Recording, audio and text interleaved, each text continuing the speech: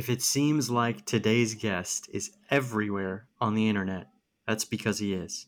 We welcome John Morris to the Ramped Podcast.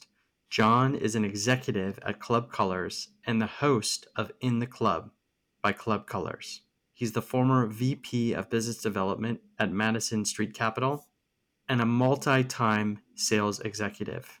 Like my dad, John graduated from the University of St. Thomas in Minnesota. John shares his perspective on sales, on life, and most importantly, goes a level deeper about the impact his late father had on him throughout his career. I'm excited to present this inspirational episode of the Ramp Podcast with John Morris. Let's jump in. You're listening to the Ramped Podcast, a podcast connecting industry heavyweights with the next generation of talented professionals. We're on a mission to build transparency into the practical realities of your early career by exploring how the world's best did it themselves. Our guidance will help you discover and launch a successful career in sales, technology, finance, and many other industries.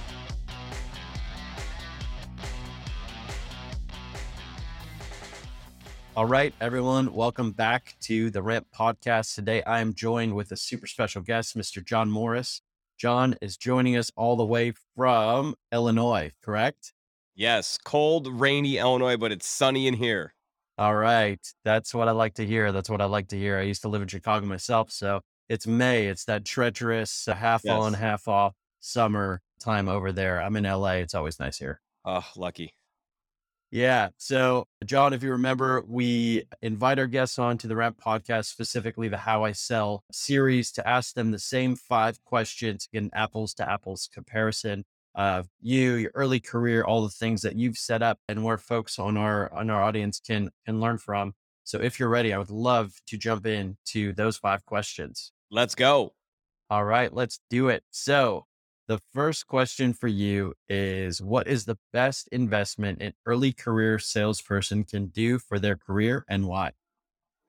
The best investment, read Spin Selling. It's a really easy book to read by Neil Rackers, and it kind of breaks down how you sell high ticket advisement type selling or high ticket items where you're essentially influencing the client to buy rather than selling, right? So it's more question based. And kind of the premise of it is, first off, SPIN is an acronym: situation, problem, impact, need, payoff. And in order for you to really be a solution provider to your client, which in sales, by the way, you are the start of the solution. And in order to provide a solution, you have to understand the problem. So that's why situation starts. You have to fully understand, who are you talking to? What is their role in this? What's their current process? What are they doing now? Why are they doing that? It's all open-ended questions: who, what, where, when, why. And you transition from fully understanding their situation before you start moving into, hey, what's your biggest challenge, right? We need to fully understand the situation, because that determines the problem questions you'll ask. So then you can frame every problem question with, okay, so this is your situation.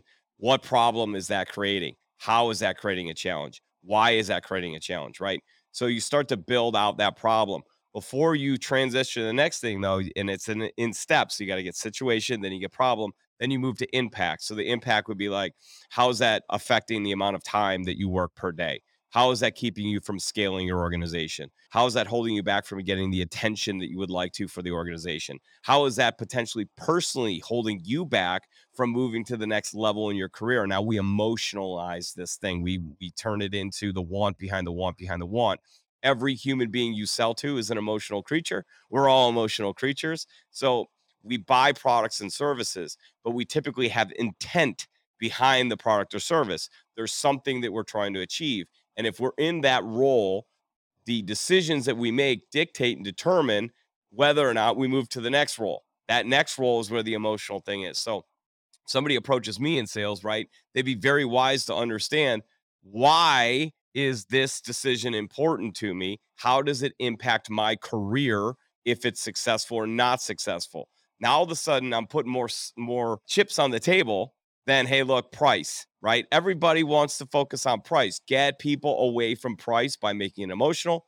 And then you transition to need payoff. So need payoff kind of goes like this. So if you didn't have this situation that was causing this problem, that was having this impact on you.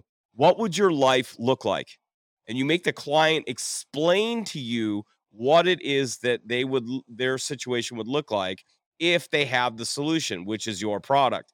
This is why car dealerships have you take a test ride, because you see yourself in the car. And if you've ever noticed, they drive you past some office building that has mirror glass and they say, hey, look over there, so you can see yourself in the car. How do I look in this bad boy, right? Now you're starting to visualize yourself in that product. So, situation, problem, impact, need, payoff. It changed my life at 25 years old. Everything that I was doing was presentation based. How can I come up with the next cool thing to say to the client?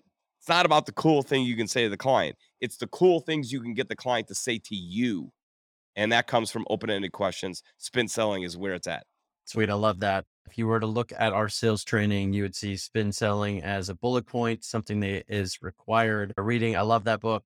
I did not hit it early enough in my career as well. I think I got it when I was 28 or 30, but excellent, excellent advice. And certainly, I think what resonated with me the most outside of the book recommendation, which is great, is that people always sell to people, and people are emotional. People have feelings and thoughts. And until we, as a society, either mature or whatever you want to call it, regress to robots selling to robots, there's always going to be emotions within a sale, and you're going to have to figure those out and find out what pains, what problems are worthy of solving, and if you can solve them with your product.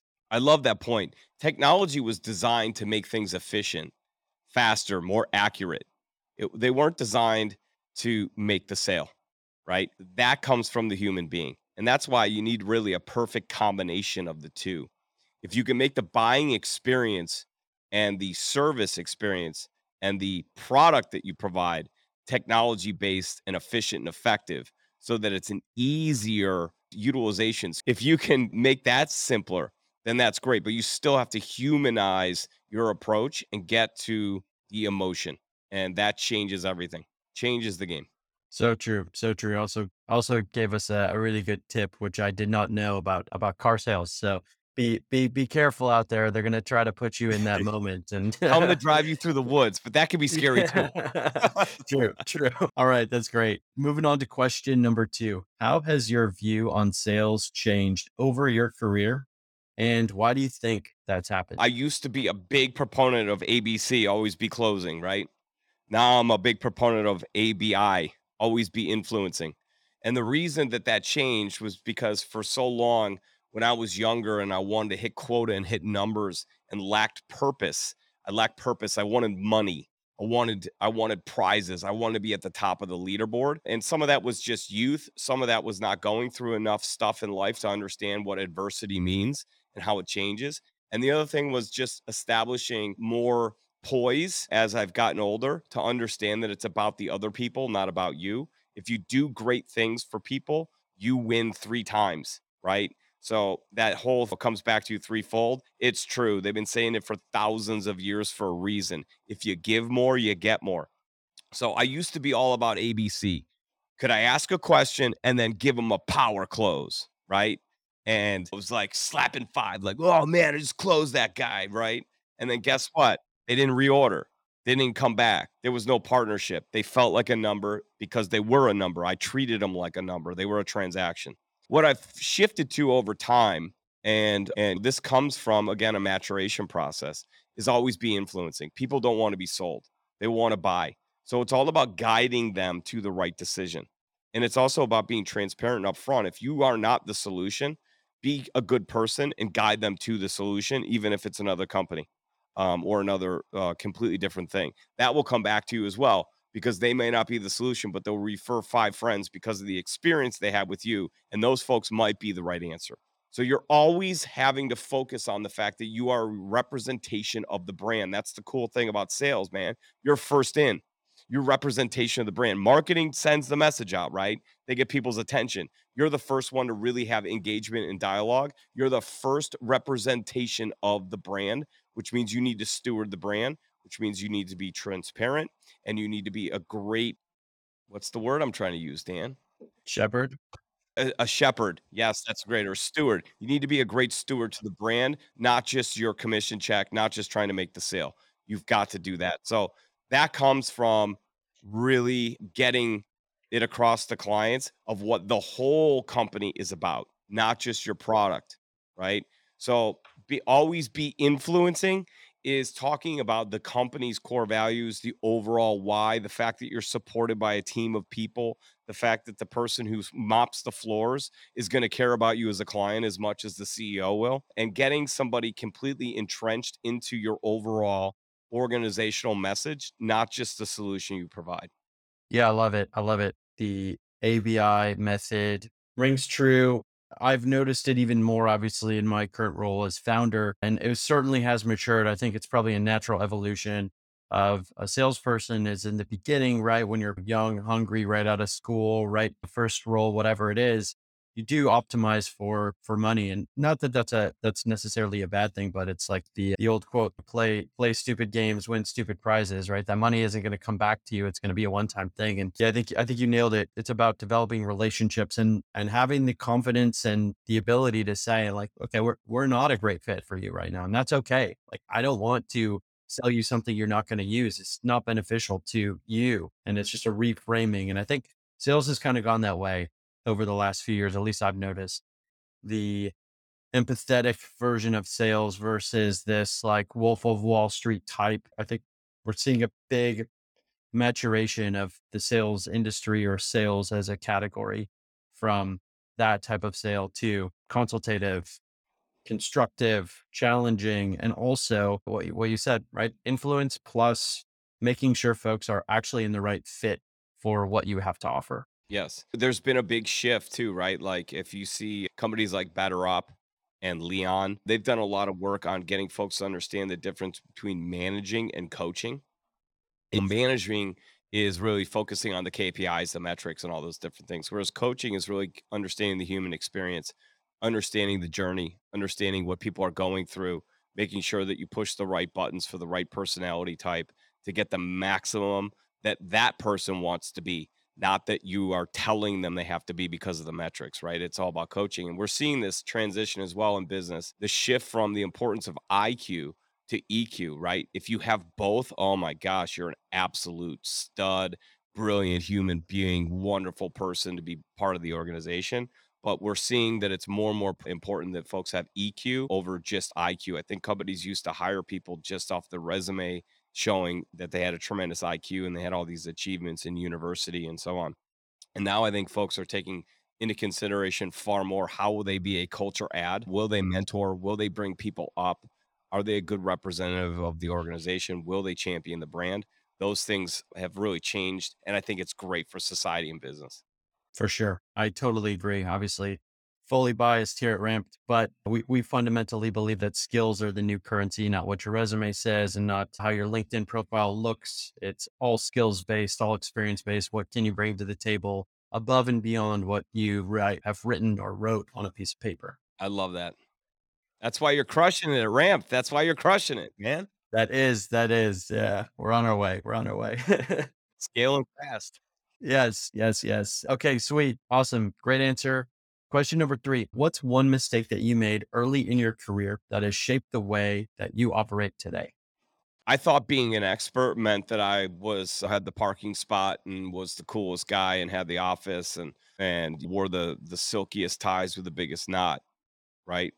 And closed the most deals and brought in the most cash and all that stuff. And that's not what makes you an expert. What makes you an expert is whether or not you can teach what you do and bring people with you, right? And that's completely changed. So offering your time up to somebody that is maybe 5 steps down on the journey. I like to say to my people all the time, I already made all the mistakes, so you don't have to, right? I already made every mistake. I made mistakes mentally. I made mistakes physically. I made mistakes in my journey. I made mistakes with how I treated clients, treated employees, and how I was self righteous and all these different things. I already made all those mistakes so that you don't have to. So learn from what I've done so that you don't, so you scale faster than I did. And you feel purpose and you can look yourself in the mirror. My dad always said to me, if you're looking in the mirror and you're shaving or you're brushing your teeth, and you can't make full eye contact back with the person that you're looking at, something needs to change. And I started to recognize that while I've on the surface had all these amazing things and felt like I was really getting awards and a lot of success and this and that, couldn't look myself in the mirror. So what's more important? Now I can't wait to brush my teeth. I can't wait to look in the mirror because I feel like my focus is far more on my family, my kids, and the people I'm surrounded by and wanting them to succeed. And I take a lot of pride in their success over my own. And that would be the failure and that would be the journey for me. I'm not great at it yet. I'm still climbing and I still have all kinds of warts I want to get rid of, but the effort is there and the awareness is there that that's what's got to change. Yeah, it's great advice. I don't think we've heard it on any of our seasons, but I love the way your dad put it. It is as straightforward as you could say. You got to be able to be proud of yourself first and foremost, or else you're going to be living somebody else's or living something else's journey. So I think that's really eloquent. I think kids will do that to you too, right? Now you have two or three or four, however many you have, Yeah. eyeball. Yeah, two boys. So you have four eyeballs on you at all times, and that's really important. They will emulate every single thing you do. I have two boys myself, so they will just look at you and do exactly what you do. It's really, really an interesting thing as they come into the world and how that changes and how it's not like you have to put on a show, but it really will see you in your element no matter what. They have no BS filter. So here's my proudest moment, Danny, right? My kid played in a tournament and they won the tournament. His team did. They went 5-0. My kid had a 700 on base percentage for the tournament and just absolutely did Wow. great. And that wasn't the proudest moment. What was the proudest moment when the team was facing adversity in the championship game. He was the one picking everyone up, saying, "Hey, don't put your chins down. We're still in this to the last fight." They made a 3-run comeback with 2 outs in the last inning to win the championship on a walk-off double. And that inning, the heads were hanging. And he was in the dugout. And he's the smallest kid on the team. He's 12 years old. He's the smallest kid, so he's got the smallest voice and whatever. But he was the one saying, we're not hanging our heads. Come on, we can come through, right? And that my heart lit up because I was like, look, you don't need a title to be a leader. You also don't need to be the biggest kid on the team to be a leader. You don't need to have the big hit home runs, be the throw the fastest, whatever. Sometimes being the leader means that you understand the situation and you can get people to understand what is in front of them and that they need to focus, right? And so I was like, whoa, that made me feel like $1,000,000 because I've been working a lot on that myself the last few years. That hey, look, it's like you don't have to put up the biggest numbers. What you got to do is you got to make certain that you lead from the front, but you also have the right message at the right time when people need to hear it. Yeah, it's great. That's great. What's your son's name? Griffin. Call him Griff. Yeah. He's got about 50 nicknames. Griff. Yeah. Griff. That's great. That's great. I wish he was around when I was playing baseball as a kid. I'm not going to share my batting average, but it was not impressive. I could have used his positivity and energy to pick me up when I was down. Well, he would have found you. I'll tell you, he would have found you. Yeah, that's great. Well, awesome story. And yeah, just those moments where you're just so proud of them. It's really cool to watch in action. It's a good segue to our next question. Question number 4. Who has had the greatest impact on your career and how have they impacted you? This one's got a knot in my throat. My dad, and he's no longer with us. 4 years, and I took for granted every lesson that he told me while he was alive. And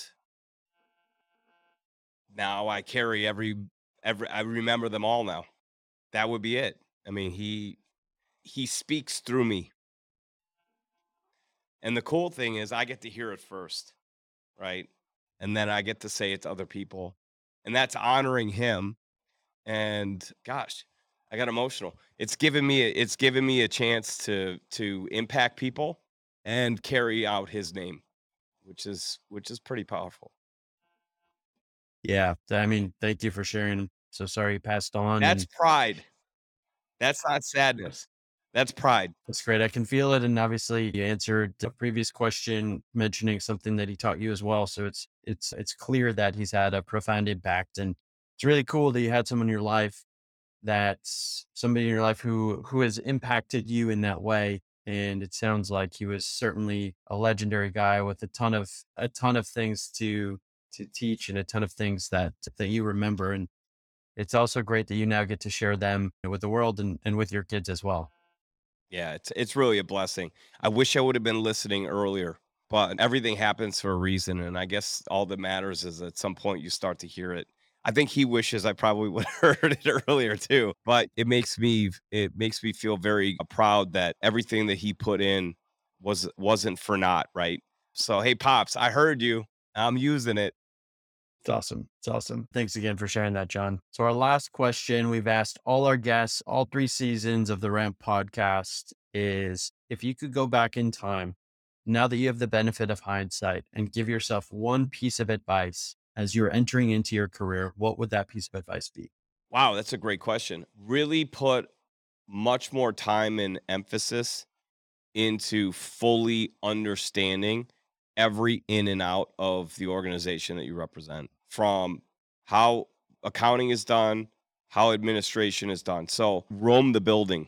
Okay. If you're in sales, don't just stay siloed and talk to other salespeople. You'll get a lot of value from that, right? You should interact and so on. But you got to roam the building. And if roaming the building means that you're on Teams or Zoom with other people, set up and schedule time to talk to somebody in accounting, talk to finance, talk to procurement, talk to the warehouse, talk to production, talk to everybody in the organization. First off, it shows interest. Stay engaged, right? So that's extremely important. You need to show interest in the full brand and everything that happens. And the one thing as a salesperson, too, if you ever have a feeling or comment or say to another staff member, like, hey, we wouldn't be where we're at as an organization if it wasn't for sales, that is probably like the worst thing that you could ever say. It's the most insulting thing, and it's really not beneficial in any way, shape, or form. The reality is that every cog in the machine matters. And so even if it's the person at the front desk answering the phone, don't ever take that person for granted. That person is putting every ounce of effort in, and they are that. In many cases, I said sales is the first voice, but if it's an inbound, it might be that person at the receptionist. In many cases, they know more about the organization than anybody else because they're interacting with everybody. So what I would say is try and become an expert in all the roles that exist within the building, that represent your overall brand. It'll make you better in sales and representing the organization and being able to answer questions for clients. And it also allows other folks in the business to be highlighted. And guess what they'll do? They'll pay you back left and right. They'll give you favors. You need marketing to do that thing for you, promote the heck out of marketing and what they're doing. They'll do favors for you. You need that person in production to get you a spec or a sample or whatever, and it doesn't fit their production schedule. Guess what? If you treat them a certain way, they'll do those things. So there's benefits just from the human experience, but there's also benefits to your role. So learn the whole role, learn the whole brand, learn all the roles, learn what people do, roam the building, and share your knowledge, expertise, and kindness with everybody in the building. And guess what? You will scale faster than you can believe. That's great. Again, I think this is actually the first time we've heard it in all 3 seasons, but it's great advice. And I can't tell you how many times I've seen or I've actually been guilty of not learning every part of a business in my first few months there, just because I thought I had blinders on, just do your job, get the job done. And that meant like focus intensely on what's in front of you, when really it'll help you become not only a better salesperson, but a better employee. And a lot of times that information, at least from our perspective at Ramp, should be readily available ahead of the interview. Like folks should be transparent about what the business looks like and who works there and why they work there and what people care and love about the business. And oftentimes it's not the case. And oftentimes you have to learn that on your own. So this is a very good roadmap. John, thanks for sharing a roadmap on. Danny, could I add to that point? Yeah, of course. Most people, when they get into sales because it's the point of entry into the organization. They ultimately want to move up in the organization. If I'm Danny as a founder and I'm looking at who I'm going to put into the next role to manage people, I'm looking at somebody that understands EBITDA. I'm looking at somebody who understands shareholder value. I'm looking at somebody who understands productivity, HR. I'm looking at somebody that's going to do that. So it's not just for that reason that we just discussed, but it's also the reason of you put yourself in a position where you were the only possible choice for promotion because you understand the whole game. And if you want to get promoted, it shouldn't be, if you want to get promoted, you need to put the decision makers of your promotion in a position where you're the obvious choice. There is no other choice. In many cases, it's not based on numbers. It's based on understanding of the whole business. Can you lead the whole business and the charge?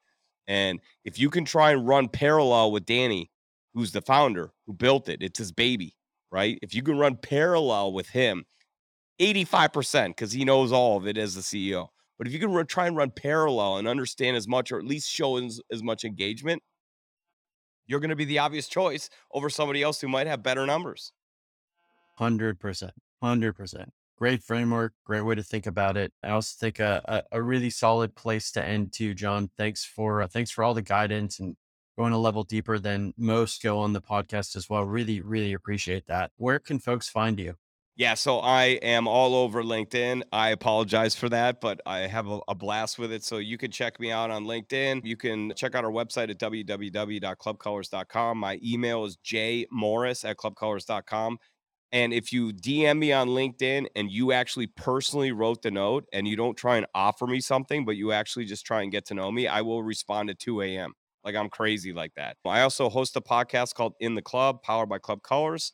You can see the sign, the hat, the logo, and we talk about anything and everything having to do with a brand. It could be inspiration, it could be sales, marketing, brand management, anything. So check us out on Apple, Spotify, and YouTube as well. After you watch the Ramp podcast. Great. Love it. Love it. Love it. So John just gave you all an in-depth look into how to reach out to him for our audience. No auto messages on LinkedIn. Listen to his stuff. It's widely available. Make it personal, and he will respond even late at night or early in the morning. John, really, really appreciate it. Thank you so much for joining us. And for our audience, until next time on the Ramp Podcast. Thank you for listening to the Ramped Podcast. To access our show notes, the Ramped platform, or to become a corporate partner, visit www.rampedcareers.com or email us at sales@rampedcareers.com. This podcast is brought to you by Ramped. Ramped is on a mission to democratize job access through learning and career discovery. Until next time.